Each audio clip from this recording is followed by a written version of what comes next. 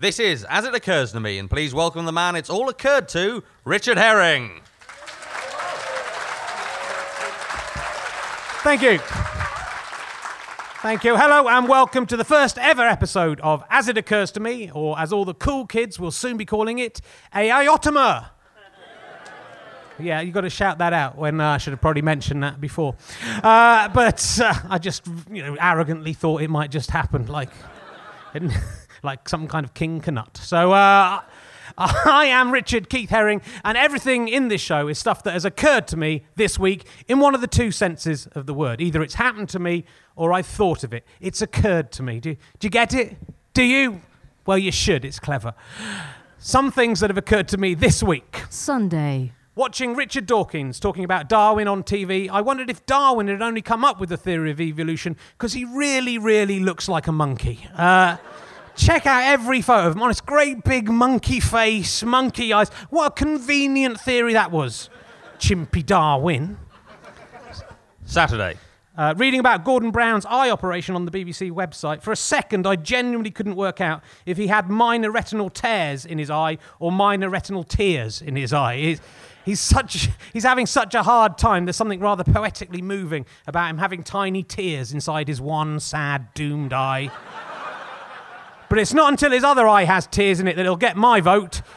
If you're that sad, Gordon, melt the glass with your sorrow. Sunday. Watching Robbie Williams on The X Factor, I realised he looks so much like a monkey that his next song is bound to be a celebration of the theory of evolution. Very convenient, Robbie Williams. But if the singing comeback doesn't work out, he can definitely get a part in the next PG Chip Tips chimp advert. And congratulations on him for looking more. Congratulations to him for looking more desperate for fame than anyone else on the show. Quite a feat there, chimp face. So, do you notice I couldn't go back and change it? No editing in this show. Joining me in recreating my week and exploring my brain shits are the wonderful Dan Tetzel, ladies and gentlemen. Hello. I used to write for Basil Brush. Why'd you keep going on about that? It's so boring. You wrote it in there. You made me. Well, you don't have to read out just because I've written it here. You don't have Talk to about read. my grandfather who was in the SS. That's next. That's going to be the next week. show. Okay.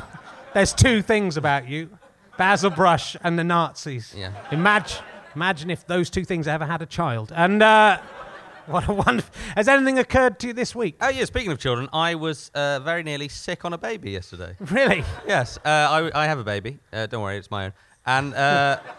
It's all right if it's your own. You're allowed it's to fine, fix yeah. it. And I was revenge. a little bit hungover, and I opened a sort of jar of mashed up beef, and she punched me. The baby punched me in my throat, and I had to put her down and go and be sick. Wow, I wish the whole show go, was what happened to you this week. Will you please welcome the fair to middling and frankly mawkish TV's Emma Kennedy, ladies and gentlemen. I am not mawkish. And so on. And what's occurred to you this week, Emma? I actually had an audition for Mamma Mia. Really? The this stage week. musical? The stage musical, which was a surprise to me because I can't sing. And to the extent that I actually got my agent to phone them up to say she can't sing, and they still asked to see me. And so I spent the weekend trying to learn Dancing Queen, which is what they asked me to sing. And I went in and I said, look, I'll be honest, when I sing Dancing Queen, it's like when they kill pigs. And I proved it by then singing it. Wait, do you actually want me to sing it? As long as it doesn't sound anything like... You can dance! I'm not putting this on. This is how I sing. You can jive, having the time of your life. And at the end of it, the musical director, in all seriousness, went to me, perfect. And at that point, the penny dropped. Who's seen the film, Mamma Mia? Pierce Brosnan, yeah? The musical, there's an answer now. We know why. The musical director is fucking tone deaf. So did you get the part? Do you know if you got the part? Yeah, I got the part. Good, fantastic. I did. Don't be idiots. Cool. So what do you think of the way I'm looking, hey, baby? Well, it's pretty good, isn't it, at the moment? I'm going to go out on a limb, and I'm liking the new look. Richard Keith. Yeah, what's going on there? It's all right. Yeah, I've got a moustache at the moment. Well spotted. That's very amusing. It's not just a moustache, though. No, is it? A little scrawny moustache, long hair. Yeah, you look like you're auditioning for a part of a plumber in a 1970s porn film. You're right, Emma. That's exactly what I am doing. I've invented a time machine, Have you? right? But rather than choosing to use it to go back in time to kill Hitler or stop 9/11 or punch Jesus, Something useful. I've decided to go back to 1974 and try and get a part in a poor quality hardcore porn flick. So. Right. Did you get the part? No, that's the shame of it. After all that, I couldn't maintain an erection during the audition, so they sent me home. So Same all problem, that inventing yeah. a time machine for nothing. Yeah. Yeah, it's a pity that. Yeah, isn't it? actually, It's I'm a mocking shame. you, Emma, and your mawkish stupidity. I'm really, the reason for the moustache is I'm doing some more Hitler moustache shows. You probably, next week, you probably are aware of. It's a big hit in Edinburgh, which I'm doing them in Brighton. There's still some tickets left. Manchester sold out next week. So I needed to grow the moustache back, the Hitler moustache back, but I didn't really want to go around with the Hitler moustache again. I've done that for 3 months, so Right, I've got to have the full moustache for the To moment. be honest, Richard, I think the Hitler moustache thing is sort of less embarrassing than the porn one. Yeah, thanks. Well, at least I haven't been cast as a 63-year-old woman in an episode of Casualty that had thousands of actual 63-year-old women to choose from, but decided that you, a 42-year-old woman, look the most like a 63-year-old woman than any of them, correctly so, as it turns out.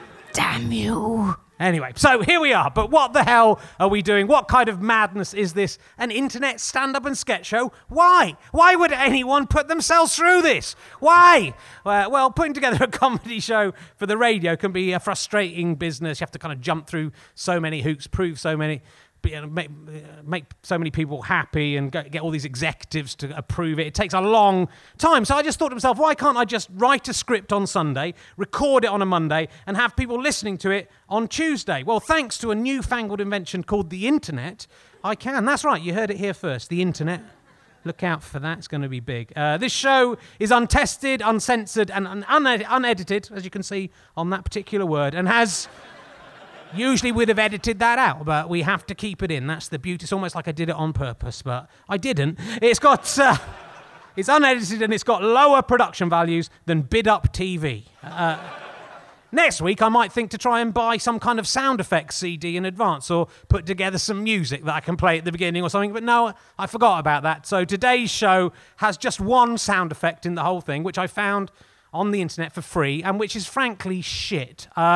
Listen out for it. You won't believe how bad it is. You'll know when it comes up because it will be a sound that isn't a human voice. So it's quite some time away. Don't forget about it. It's very exciting. Most shows edit out the mistakes and the gags that don't work and cut the show down to a tight 25 minutes. We're not going to patronise you in that way.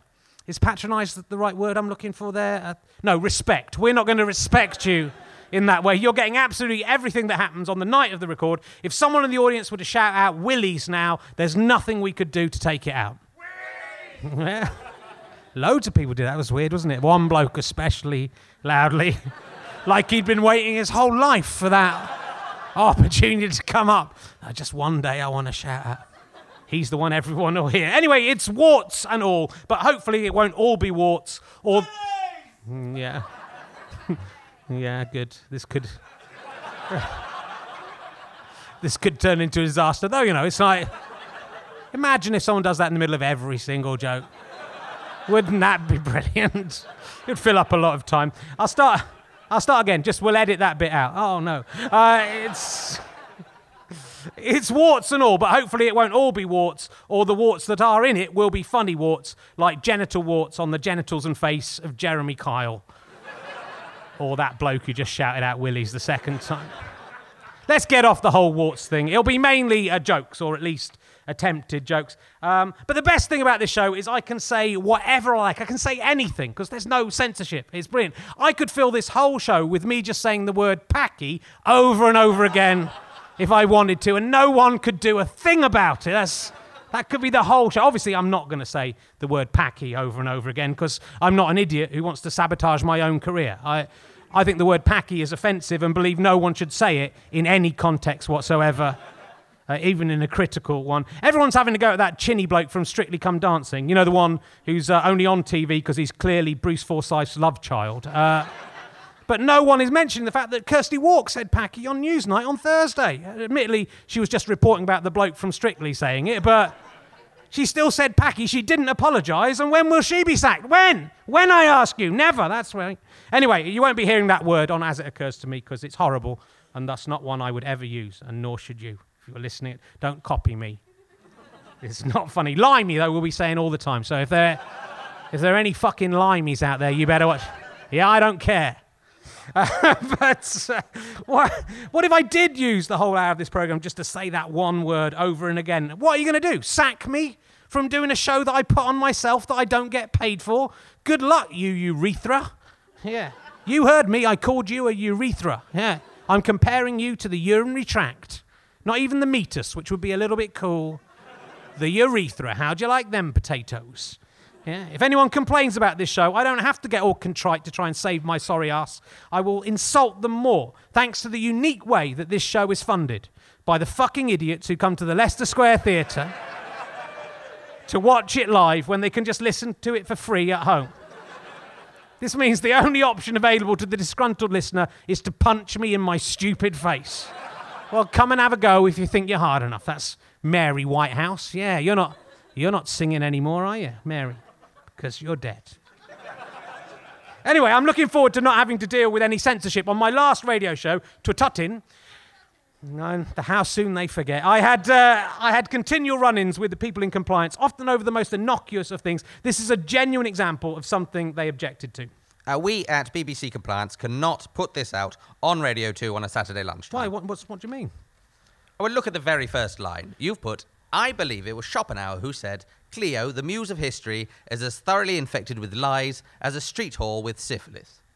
Well, that's what he said. What of it? What of it? Did you not hear the offensive words? Words that would drive any normal member of society to suicide if they were to just hear them? Whore and syphilis. You cannot say those words on Radio 2. Oh, come on, those are hardly rude words. They are on the forbidden list. Forbidden list. In context, surely it's a quote from Schopenhauer. Maybe you should take it up with him. Oh, believe me, if he dared to come on Lunchtime Radio 2 and make such a pithy and erudite statement, he'd be taken off air before he could say whore with syphilis for a second time. And if I could invent some kind of Minority Report-style device to see crimes before they'd even happened, then it would be before he could say it once. But it's a classical quote in context, and it's the setup to a joke about the show acting like a condom to protect you from history's diseases, unless you think it's rude to say condom. No, condom's fine. No, I am nothing if not inconsistent to the point of borderline mental illness. You will have to change the Schopenhauer quote so it is acceptable. Well, if I have to, I suppose I could change whore to naughty lady and syphilis to social disease. So it reads, according to Schopenhauer, Cleo, the muse of history, is as thoroughly infected with lies as a naughty lady with a social disease. Yes, you would be allowed to say that, yes. Even though it actually has exactly the same meaning as the original quote, but now just sounds pathetic and childish and demeans the listener, the BBC and Schopenhauer, removing all the wit from what he said and metaphorically digging up his corpse and pissing through his eye socket into the brain cavity where those words were formulated. Yes, even despite that. You see, I care not for beauty or art as long as some words aren't said that might offend an old lady with an empty life. Good, then we'll do that then. Well, it's been a pleasure working with you. Likewise, you male hen sucker. Now that insult is acceptable. Good.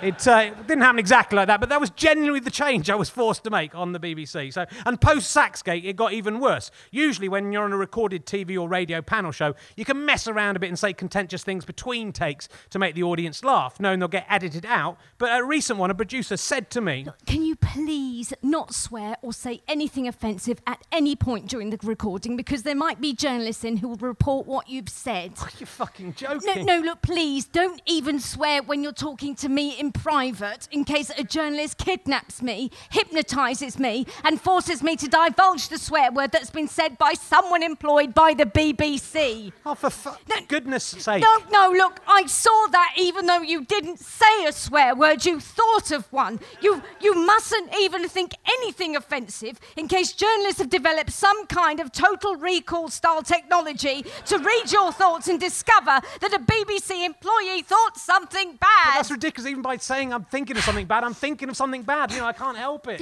What am I meant to do? We've got no option. We must now take these suicide pills. I mean, I would have shot you and then myself, but you didn't bring any kind of sound effects CD for the show, so... Yeah, but it's okay. We can make a good noise of taking suicide tablets ourselves. Okay. Oh, I'm dying.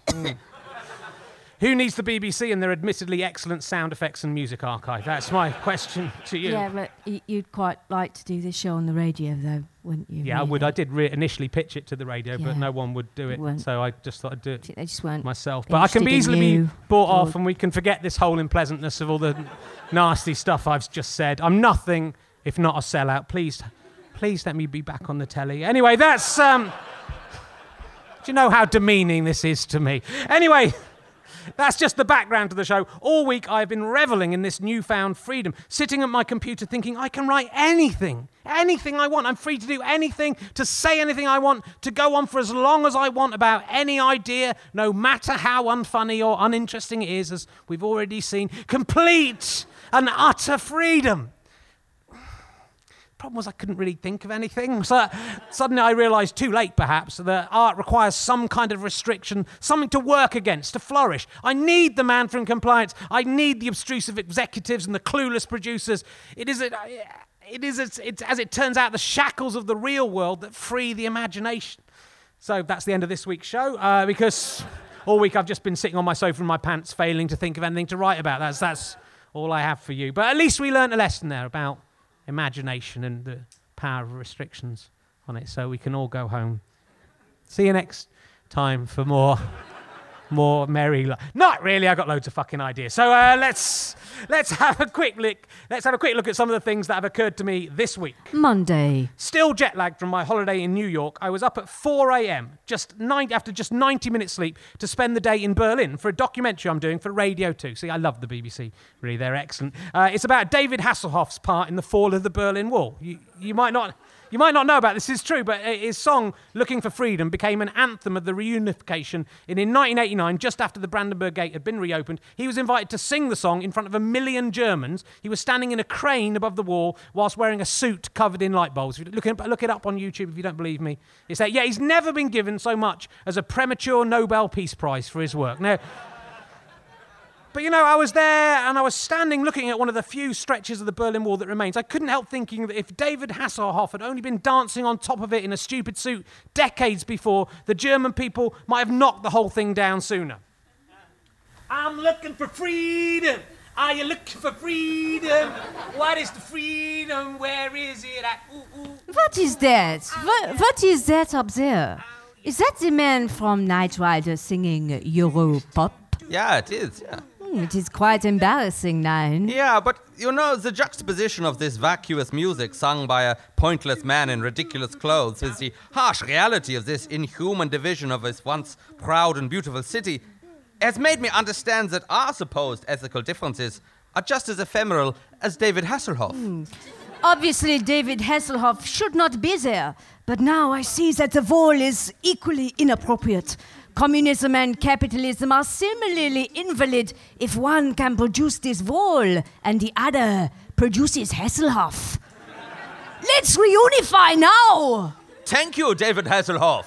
No problem. I'm glad you understood what I was trying to do. In fact, if you juxtapose, and just interestingly, even though I'm doing this documentary, I've never actually listened to the song Looking for Freedom, so I don't think there'll be any rights issues about the song, but I might accidentally have just hit on the right tune there. If I have, it was just, I've made it up myself. I've definitely never... It's poor research, I have to say. But in fact, if you juxtapose David Hasselhoff in a crane singing a rubbish song in a sparkly suit against any trouble spot or disagreement, however dark or frightening, I think it would lose all of its power. I'm sorry, darling, we have to face it. Our marriage is over. I've been sleeping with your sister for years. Everything you say and do makes me want to punch you in the face, and I have urinated in your porridge every morning for the last month. I agree. There's no way we can possibly make this work. You also have terrible halitosis, and I should have mentioned this before, but I am a lesbian. Oh, yeah, I'm looking for freedom. Why can't we have more freedom? I'm just saying it'd be nice to have some freedom of some kind. Look, it's David Hasselhoff on a surprisingly silent crane, wearing a light bulb suit. Brilliant. God, I hate his music and everything he does. Yeah, me too. We agree about something. Yes. And as long as we are together, there's no danger that either of us will become sexually involved with David Hasselhoff. You're right. I think this is worth another try. Thanks, David Hasselhoff. My pleasure, folks. Only doing my job. Or... Osama bin Laden, you have been convicted of orchestrating the 9/11 attacks, and I have no option but to sentence you to death. Do you have anything to say? Death to America and all the Western infidels. Well, I thought you'd say sorry at least. I wish I'd never given you the opportunity. Ooh, I'm looking for freedom. I'm looking for free. No, that wasn't it. It looked like a bit of freedom, but it was something. It's David Hasselhoff singing his shit song on a crane. You know, Osama, seeing this has made me realize just how bankrupt Western civilization is. You are totally right to want to destroy it. No. On the contrary, the existence and success of Hasselhoff proves there can be no God. I was wrong to do all that stuff in Allah's name. Hasselhoff has shown there is no heaven much more effectively than John Lennon. Let us accept that this life is all we have and share the world and live in peace. Yes, let's. Thanks, David. No problem, fellas. Glad to help. Hey, Osama. Yeah. You couldn't just use one last bomb to blow up David Hasselhoff, could you? Hey, you guys, I was trying Looking at life in the former East Germany in the various museums, I was constantly reminded of my visits to see my grandparents in Middlesbrough in the 1970s. The furnishings were the same, the cars were the same. Even the HQ of the German secret police, the Stasi, looked exactly like Middlesbrough Central Library. All of Berlin's beautiful now, and yet Middlesbrough is still exactly the same. When will Middlesbrough be freed? When? There is a shit curtain around it. Even David Hasselhoff wouldn't go in there. So, anyway, we're going to go and speak to some of our audience here to see if anyone's got an interesting thing. Has anyone had anything interesting occur to them this week, especially if you're within reach of this microphone? That would be... What's happened to you, old beardy weirdo? What's the most interesting thing that's happened to you this week? Anything? What's your name? Kieran. Kieran? And what's happened to you this week? Absolutely nothing. Is this the most exciting thing you're going to write about me in your diary tonight? I got spoken to by Rich Herring, both in the show and in the warm-up that no one saw, where he said I was the worst-looking person in an audience. Admittedly bad-looking people. It's probably a bad idea to audience participation in an unedited... And usually you do this and there'll be one thing that someone says that's funny, but it takes about half an hour to get to it. I regret everything I've done. I'll tell you the things that I'll tell you some things I've done instead that I haven't really thought about. I watched The X Factor last night, as I mentioned, and I haven't seen any of the rest of the series at all. I just watched the X Factor results show, and that is a really surreal thing. It's worth doing. Wait till the middle of a series, don't see any of them sing, and it's like a satire of Fame written by Ken Loach or something, where they've just dragged 10 people off the street randomly and put them in funny hats and done their hair up stupidly. And it pretty much is what has happened, actually, thinking about it. And today I went out, I wore this T-shirt, Andrew Collins is a fucking idiot, because I knew Andrew Collins was going to be into... Are you there, Andrew? Are you having an... So now you're in the podcast. Now, has anything interesting happened to you this week? No, okay. It's a tragic world where an audience of people who have empty lives come to see me tell you about my slightly more interesting but still... quite bad life. I mean, I've been to Berlin this week, and that's about... I've been interviewed by Alan Yentop for the Imagine series as well, because I'm a twat. It's a thing about who's the biggest twat in Britain. I've been interviewed for that, essentially. Anyway, I wore this, but it says Andrew Collins is a fucking idiot. We had these printed up for our own podcast, and Andrew took a dislike to this T-shirt. This is the only one that probably exists, because he didn't like having a T-shirt with the word fucking on it, but I still think it's funny, so I thought I'd wear it tonight, knowing he'd be in the audience, and it'd be quite funny. But I put a jumper on when I went out, because I didn't want to walk around with this is the problem with this T-shirt as a commercial thing. You can't really ever wear it outside. But I went out to buy some coffee for the guys, because that's the kind of... I'm not a big starry guy, I go out and I can't afford a runner. So, but I hadn't got my jumper on. I realised everyone was looking at me, and I was walking down the street with this T-shirt with just fucking written across it. So that was a bit embarrassed, but at least some more people know about Andrew Collins now. And I was just reading about, there's apparently a new Hitchhiker's Guide to the Galaxy book. Have you seen this? Have you seen the bloke who wrote Artemis Fowl? Because you know that Douglas Adams, he died quite a few years ago. And so it's kind of weird. Why have they done this? Why? Who wants to read? Anyone want to read the new Hitchhiker's Guide to the Galaxy book? Is anyone pleased about this happening? Does anyone think they're doing this for the memory of Douglas Adams rather than just to make millions of pounds? You like the Hitchhiker's Guide to the Galaxy film, didn't you? You're a big fan of Emma Kennedy. Fucking get me started on that film. It was a travesty. I have got you started. The point that they had Arthur going off with the girl at the end, they missed the entire point of the fucking book. Didn't they? I mean, they took one of the greatest comedy novels ever written, and turned it into a shitting, cock-juggling, thunder-cunting rom-com. And that's all I'm going to say. Well, hopefully the book will be as good. So... if I want you to know, if I ever die, Emma, in the middle of this series, I don't want anyone else to come in and write as it occurs to me. Do you know what?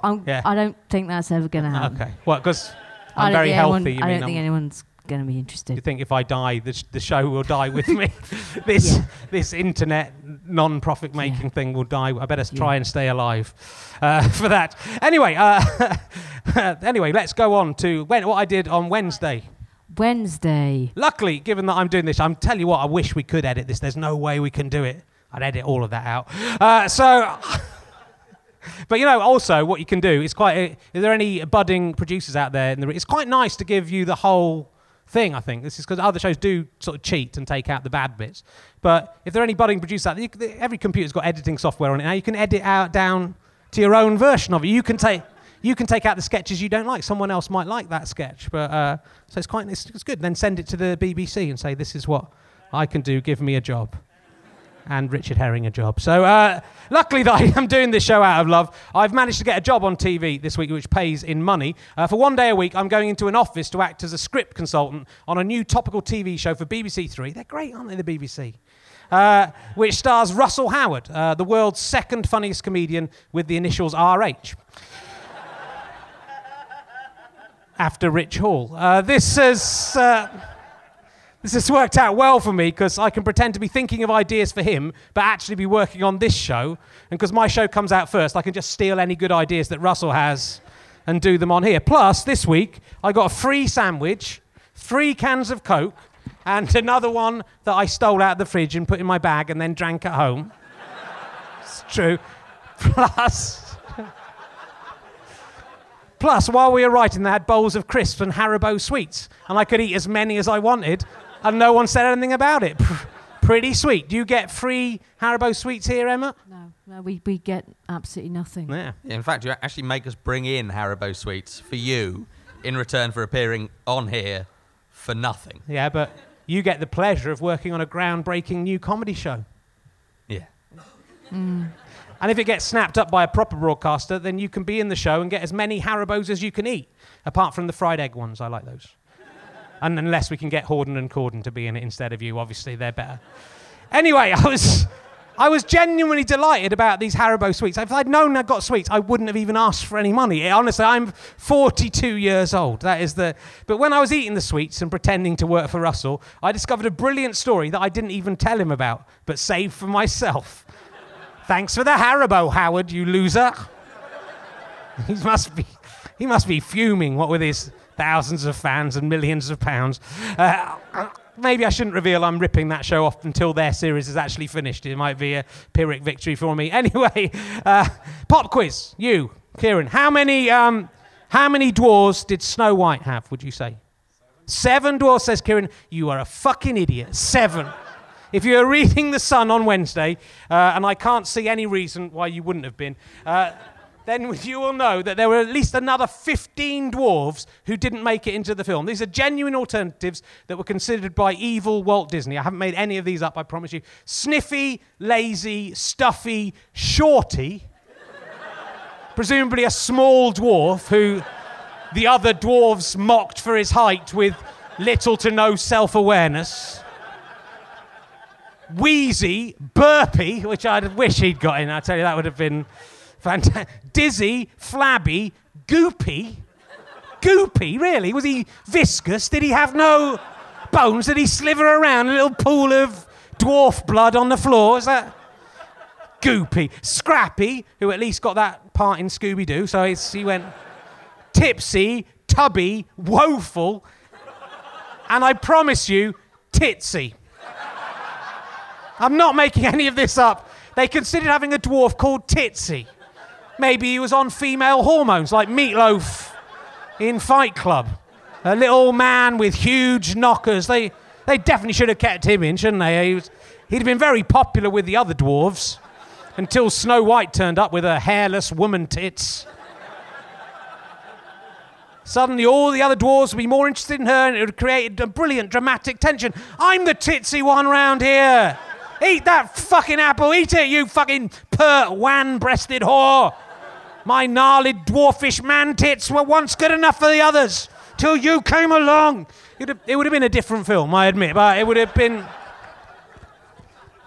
But generally, the characters that came closest to being in the film were Jumpy and Baldy. It's true, and we're lucky enough to have them along tonight. Will you please welcome Snow White's 8th and 9th dwarves? Give them a round of applause.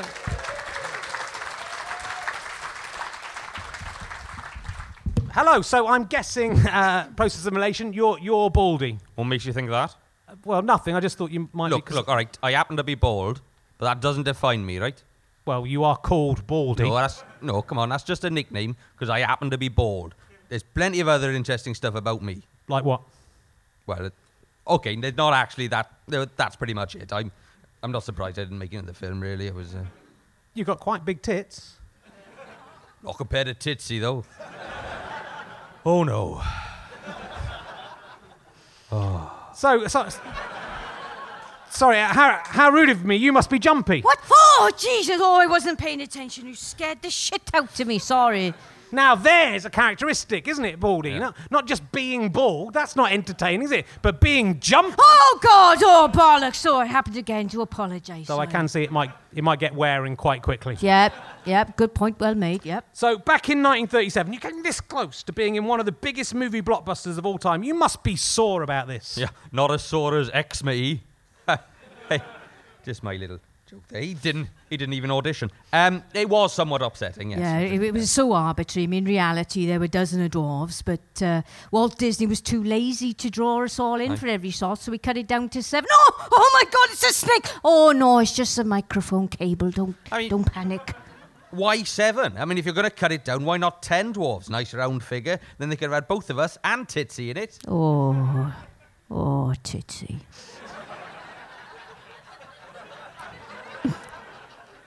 Remember that? Not now, time? shush. Not now. So would it be fair to say you were both a bit grumpy about this?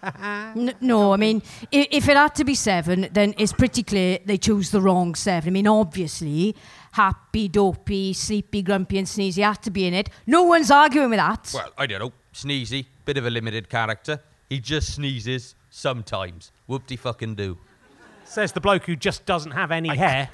I suffer from alopecia. Oh, sorry, nothing. But there is no way they should have had either Doc or Bashful in it. Exactly. The whole point of being a dwarf is that you are named after your one defining attribute, and your nickname is created by simply adding a Y to that. If someone sneezed, you called him Sneezy. If someone was a grump, it'd be, I don't know, let's call him Grumpy. If someone wanked into the ears of all the other dwarves while they were asleep, we'd call him Wanks into the ears of all the other dwarves while they're asleepy. Which, for convenience sake, would be shortened to Sleepy. But Doc, Doc, I mean, what's that? I mean, first of all, he's not a doctor.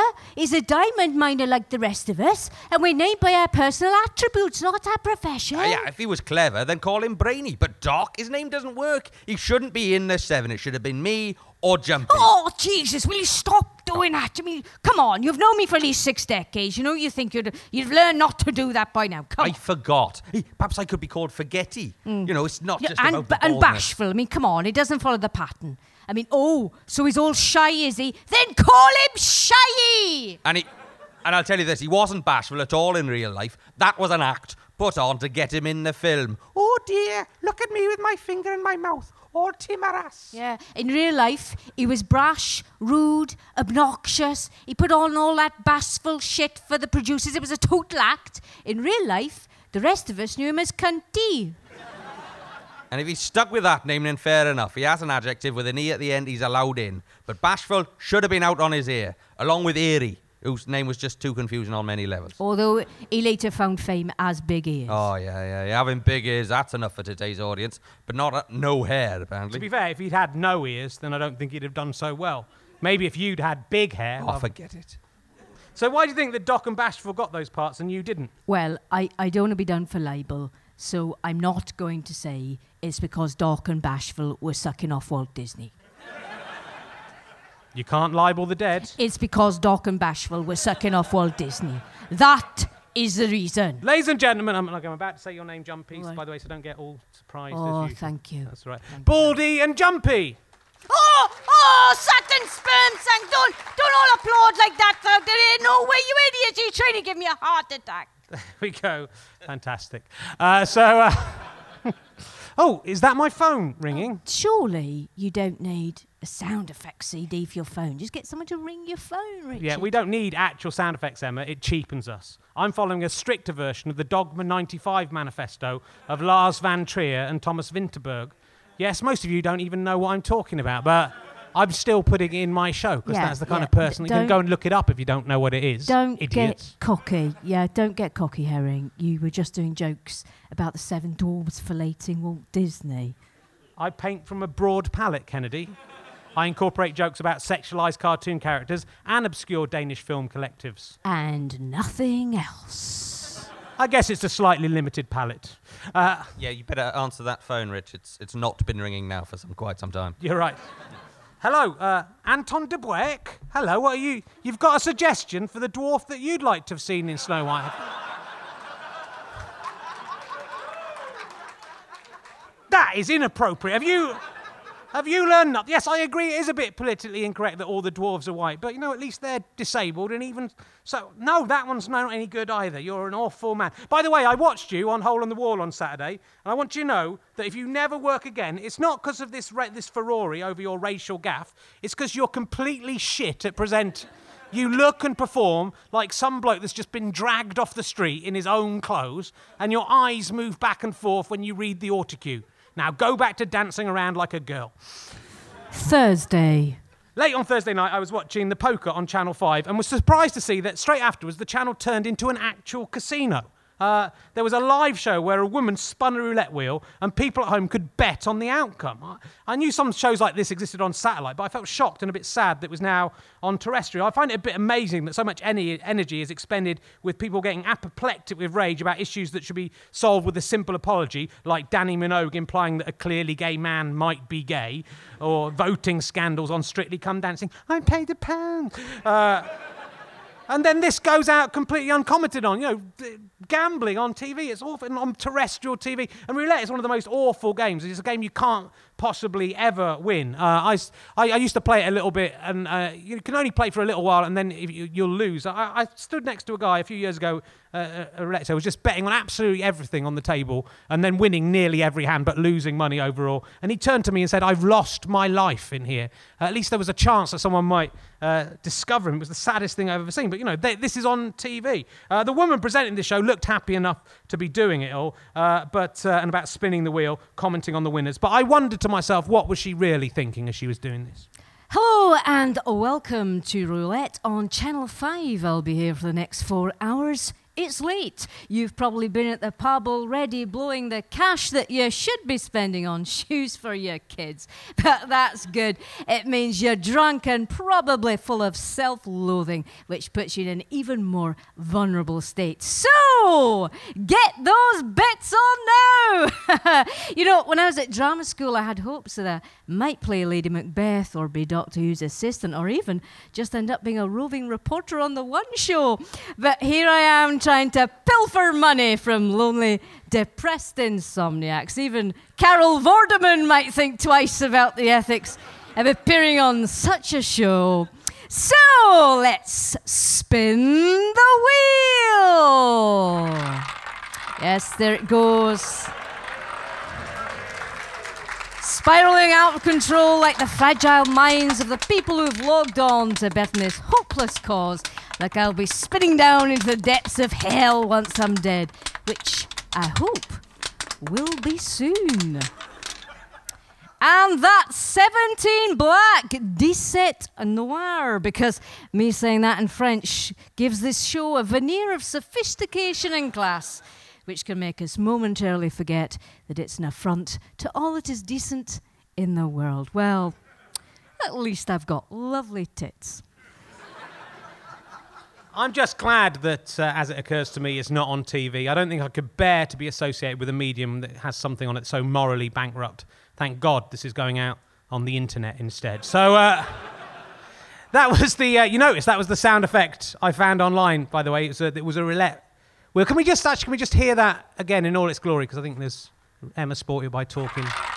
There you go, that's it going round on the thing. And then it goes, it hits into the little section. Here it goes. Probably come to rest quite soon. You'd expect it now, unless it's got some kind of kinetic energy in it that is artificially keeping it jumping around. Surely it must soon. Oh, there, it's lodged in there. I don't think that's a roulette wheel, is it? That's... Someone has recreated that sound effect by rolling a marble around in a bucket. That is what has definitely happened there. It's got it for free off the internet, though. Thanks for that. Going on forever. Anyway, and we're nearly at the end of the show. I'm glad to get through it. It's been quite a nerve-wracking week for me. In fact, on Saturday night, I had one of the most transparent dreams of meaning that you could possibly ever get, and I am embarrassed about the paucity of imagination of my subconscious. I was worried about this show, and I had a dream. I came to the Leicester Square Theatre, where you can come and see this show if you want in my dream, and I arrived to do the show, to present the show, and I found that Stuart Lee had turned up, and he had taken charge of the show. And even though I had some scripts and stuff, he decided I wasn't going to do any of those. And in the long show, it's full of just like esoteric rubbish acts, the kind of shit he would think was good and put on. And then the only part I had in the show, there was a band on, I had to be a drum in the band, but there was no drums. I had to sit on the floor and drum with the palms of my hand. I don't know what that dream meant. Well, that's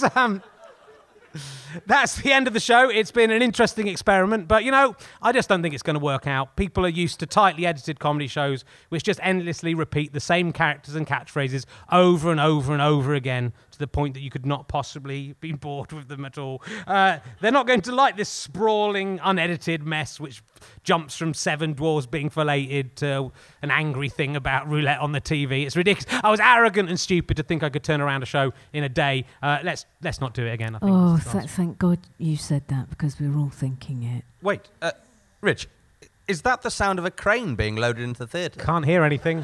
I don't... But I think it is, yes. I don't think it... Look! No, I don't think it's so. David Hasselhoff in a shiny suit. I'm looking for freedom. Hold on, I think I found it. It's in my pocket. Oh, no, that was just my keys. Keep looking for freedom. Let's dance. Ooh, ooh. Surely, Richard, if Hasselhoff can get 1 million people to gather in one place to listen to that rubbish, then your admittedly slapdash podcast is worth persisting with. You're right. Knowing that such shit can pass as entertainment makes me feel a lot less embarrassed for putting this thing out for free. If you've enjoyed this, either here or at home, please spread the word about this podcast. And if you want to come down, you can see it recorded live. Admittedly, you have to pay. This is the flaw in the system the economic system of this show, because you can get it for free. But if you want to, it's much better when you're live, isn't it? You don't know, you haven't heard it. Yeah. Everyone here has had a fantastic time. So come down. It's the Leicester's Willies. The man shouted out there. You can come and shout Willies. You can be in the podcast. I can see that is going to become something I really regret having written at 3 o'clock on a Sunday night. Anyway, come down. It's the Leicester Square Theatre. You can get details at my website, hatupa-richardherring.com. That's www.richardherring.com to people who don't listen to my other podcast. We'll be back next week. Apart from Emma, who might, if she's back in time, she's playing a 63-year-old woman on Casualty. Yeah, I hope so. I hope you'll be back. But I'm sure, don't worry about doing this. I'm sure the makeup ladies can make you look young enough to be a 63-year-old. I'm saying you look older than 63. The truth is, about Emma's character, I just realised backstage after the script was written that there's a flashback in it which explains why they had to get a younger actress to play a 63-year-old. But the flashback is to when she's 53 years old. So she only looks 53 years old. Anyway, thanks very much for listening. Thanks for coming. And the Hoff is going to sing us out. Thank you very much. That was then. As it occurs to me, it's the same thing. It was written by and starred Richard Herring, ably assisted by Den Tetzel and me, TV's Emma Kennedy. With thanks to Emma Brunges, Kelly Enfield, Ben Walker, Rob Sedgbeer and Lawrence Axe, and everyone at the Leicester Square Theatre. A special thanks to the British Comedy Guide, Orange Mark, and No Orange Aaron for all their technical support. This is an Avalon and Sky Potato production, and now belongs to the world. Vive la Revolution!